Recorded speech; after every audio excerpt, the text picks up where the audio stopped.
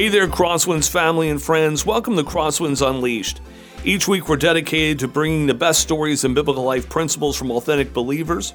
Our podcast breaks down the Christian life through interviews and practical instructions, and hopefully a fun and accessible way. I'm Craig Cooper. I'm the host of the podcast and lead pastor of Crosswinds Church, and as I like to do, I'm going to give a special shout out to Elijah Merrill, our producer. If you want to help us, there's three things you can do. You can follow this podcast. You can share it with a friend. You can rate it, especially if you're going to rate it well. And you can leave us a review, especially if it's a good review. Well, I'm excited about my guests. They are definitely not new to our podcast, but Betty Ryan, thanks for being with us. It's a pleasure. And Brian Solar, thanks for being with us. It's so good to see you again, Craig. It's great to have you here.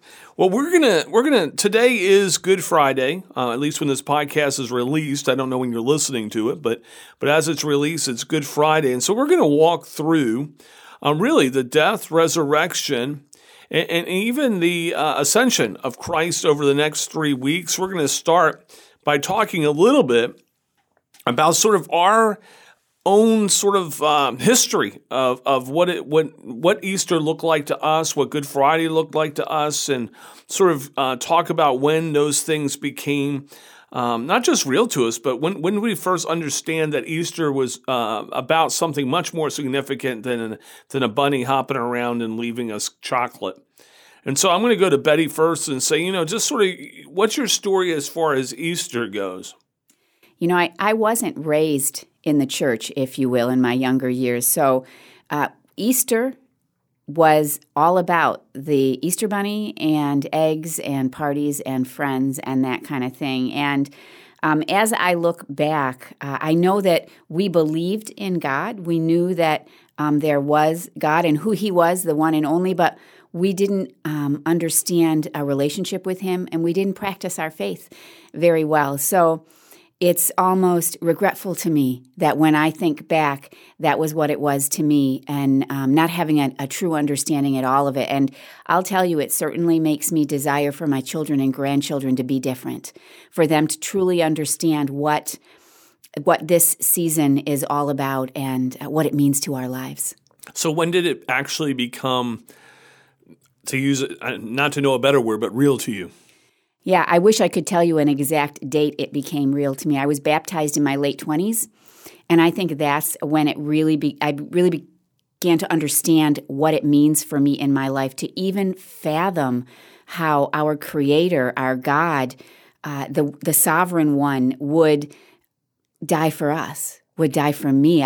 It's unbelievable, and certainly one of those things that draws me to desire a deeper relationship with Him and to want to celebrate in a way that honors Him and shares Him. How can we not know this and begin to understand it at a deeper level and then not want to just share it with other people and reflect it in our own lives? How about you, Brian? Yeah, so similar to Betty, and if you know my story at all, I didn't really begin to journey with a church family. My family didn't journey with a church family until I was about 9 years old or so. So one thing, just Easter is so different than Christmas, even as a kid growing up not in faith. Like there's this magical wonder about the Christmas time, and there's anticipation for the morning, and it's this month, or for you, Craig, 4-month buildup of Christmas Day. And so it's always in your mind. But growing up, it was like, Easter's in 3 days. It just sneaks up on you, and then there's extended family comes over, and then that's it.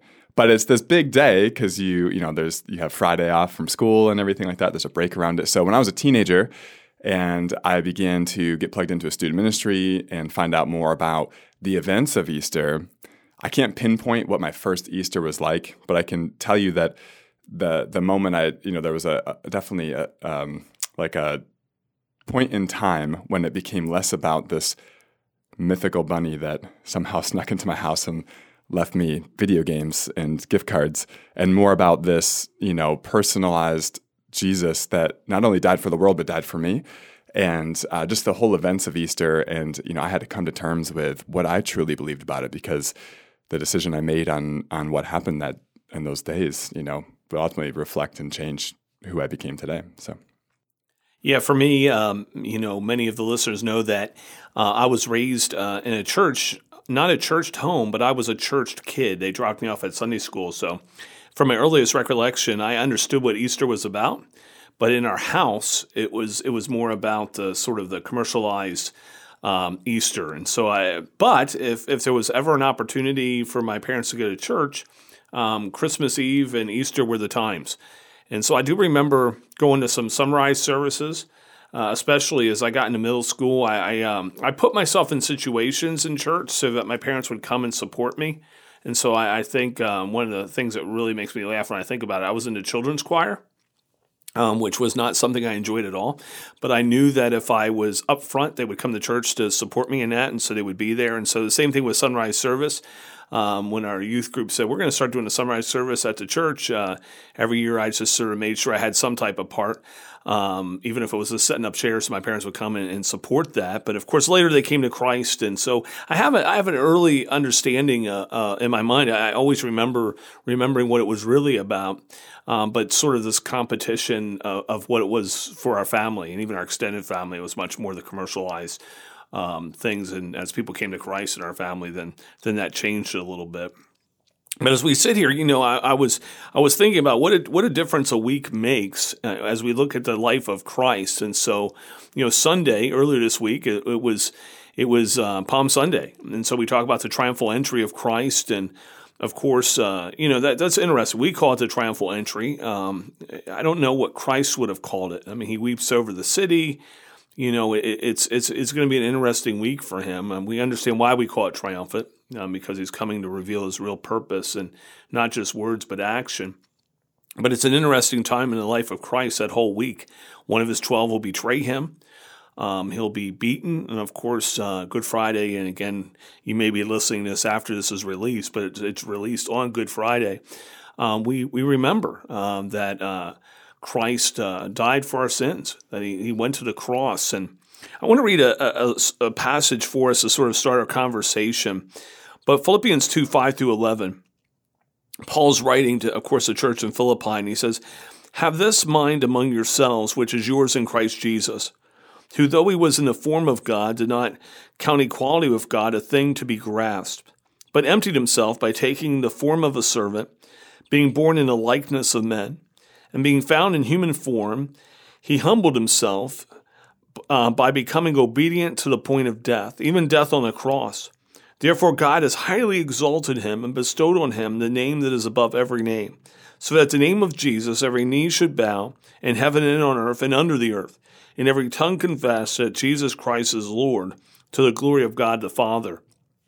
Theologians call this the humiliation and exaltation of Christ that Paul walks us through, really what God has done for us. And, it starts with the fact that God himself, Jesus Christ, he came. He puts upon his divinity, humanity. We call that the incarnation. Actually, another way of looking at it is the enfleshment of God. He actually takes on human form, right? He becomes the God-man. And for us, we at Christmas time, we celebrate the fact, it's the birth of Christ, but we understand that it's humiliating for God to do that he humbles himself to do that. He stoops below his position as creator of the universe and God Almighty to take on human form. Like that wasn't an honor. It was humiliating. And to think about the fact that you look at the life of Christ, his life starts like our lives started, where here's God who his existence as Christ, as Jesus, is in the hands of two other human beings. Like they care for him, they're changing his diaper. I mean, it's humiliating, right? I mean, when you think about this, he stubs his toe, I'm sure, at some point in his life as he's working with his, with Joseph out and wherever they're working as carpenters, right, and or stonemasons. I'm sure he cut himself. I mean, this is God who's humbled himself. And then, of course, we come to this week and we realize that God's beaten. And the scripture tells us he's beaten to the point that we can't even recognize who he is. I mean, that's a bad beating. And then he's taken to Golgotha and he's crucified. He dies, and so as we're looking at today, Good Friday, and it's this message of the cross, as we head to the message of course, our risen Savior, how does that impact you as a believer?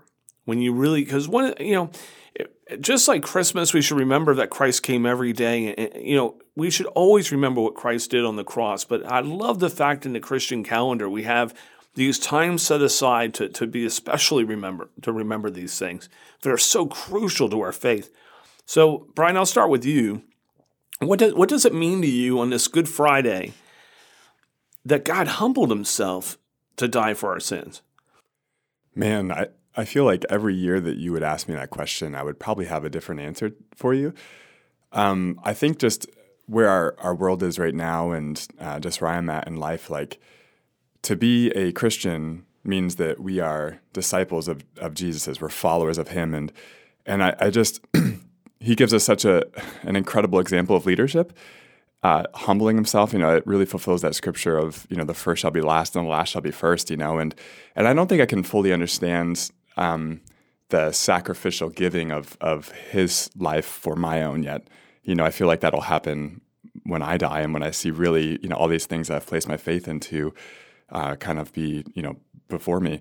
So it's a quick answer to your question, Craig, but if that's the humility that my Savior, my teacher, my master, my friend has for someone like me, and he's called me to love my brother and even to pray for my enemy, like surely I can do that since he did that for me. Yeah, it blows my mind to think that he says, Father, forgive them, they know not what they're doing. Yeah. As they're crucifying him.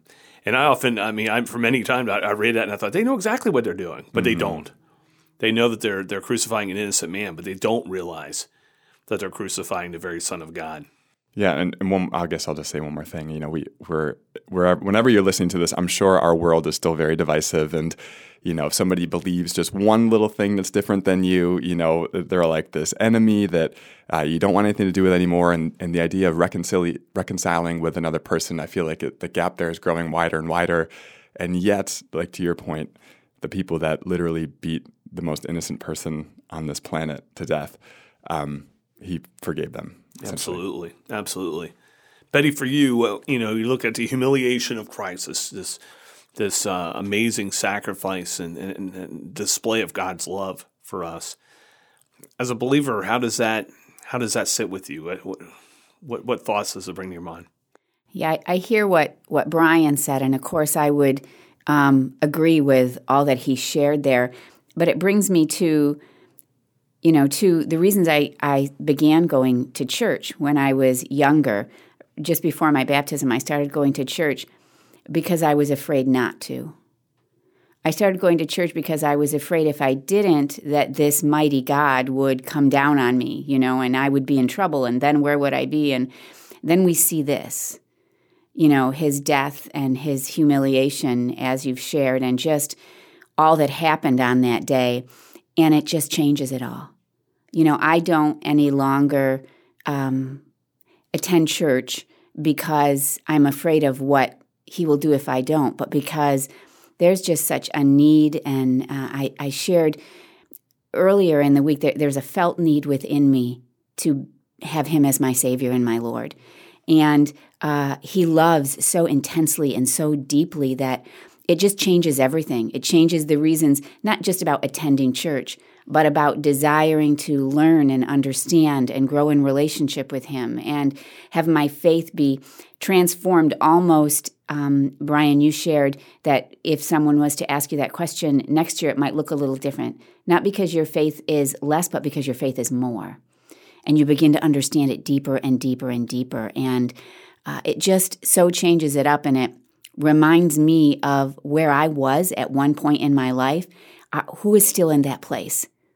How can I help someone else to understand the truth of that message? It's just powerful. Yeah, that's rich. That's rich. I've heard many, many times, I've said it myself, if you, whoever the you is, if you're listening, this is you, right? For us, we're the you. But if you were the only person on earth, Christ would still die for you. And of course, that's speaking of the love of God. Oftentimes when that's mentioned, it's the love of God. Yet we sometimes forget that what really happens at the cross is this colliding of two things. the love of God and our sin. And so another way of looking at when it says if you were the only person that he would die for you, he would need to die for you no matter how good you think you are because you're still a sinner. And that your sin, no matter how you want to compare it to other people, it's any finite act against an infinite God has infinite consequences. And so it is the love of Christ that hung him on the cross, but it's our sin as well. And it's so important, in this day and age in which preaching is supposed to be all positive, I guess, I think it's important we know the truth. And the truth is we're all in need of a Savior. And so as we sit on Good Friday, for as a kid, I thought, why is it called Good Friday? I mean, he's dying on the cross. That doesn't seem good. It's good for us. It's good because it glorified the Father. It's good because it shows the love of Christ and he answers the sin problem. That a debt had to be paid that we couldn't know. We're not perfect, and so we can't make a perfect sacrifice. Christ was the perfect sacrifice. And so, yes, he loves us, but it dealt with sin once and for all. Our guilt was placed upon him. Our shame was placed upon him. And when he died on the cross, so did our guilt and shame. When we receive him as Lord and Savior, I mean, he paid it in full. When he says on the cross, it is finished, the finished work of Christ on the cross dealt with it completely. And so as I think about that, I'm somewhat speechless to think about, first of all, the fact that it's really my sin that placed him there. Then the reality of it is because of his love, he allowed himself to be placed there. Like over and over again in the scriptures, in the Gospels, it says that it wasn't his time. It wasn't his time. And so he was in control of the whole thing. And so when it was his time, he put his gaze toward Jerusalem. He enters in knowing that at the end of the week, he's going to be crucified. And that to me is a lot. It's mind-blowing a little bit. It's a lot to take in, the profound love of God, the act of God, what he did for me. And so as we think about that, sort of coming to wrapping up this episode a little bit, and Betty, I'll start with you. It's Good Friday. We're remembering what Christ did on the cross for us. And so whether it's a personal insight or just a last word that you want to share with someone out there who's listening to this, what would you say to them as we remember this day in which Christ gave it all for us? I think there's such a variety of beliefs out there. Sometimes people tend to believe in whatever makes them happy in the moment. And, I would argue against that because there is one truth. And when you can take a minute to sit in that one truth and really consider what it means for you and what it means for humanity, it just can change your thoughts and your life and your future, and it has a profound impact on who you are. And so if I was going to say one last thing, I just feel like I don't have, there's so much I could say, but I think the one thing would be to sit in that truth. Really dwell on that for a minute. I often tell people don't dwell in things, but you need to live in that for a minute. You need to really consider that because it should change your perspective, your attitude, and your actions. Mm-hmm. That's great. Brian, what would you share? So it's not like Good Friday, Easter events. It's not this just date on the calendar in which we remember.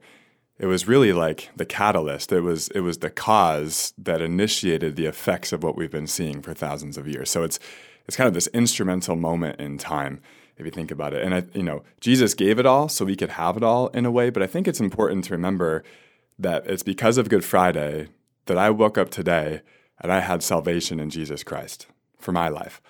And I'll wake up tomorrow again, if Lord allows it, and I can have salvation in his name again, and so on and so on. And I was just talking with somebody. We sung a song this past weekend in our corporate worship setting, and we were using the name Hosanna. And usually see that a lot around Easter time. And it's interesting.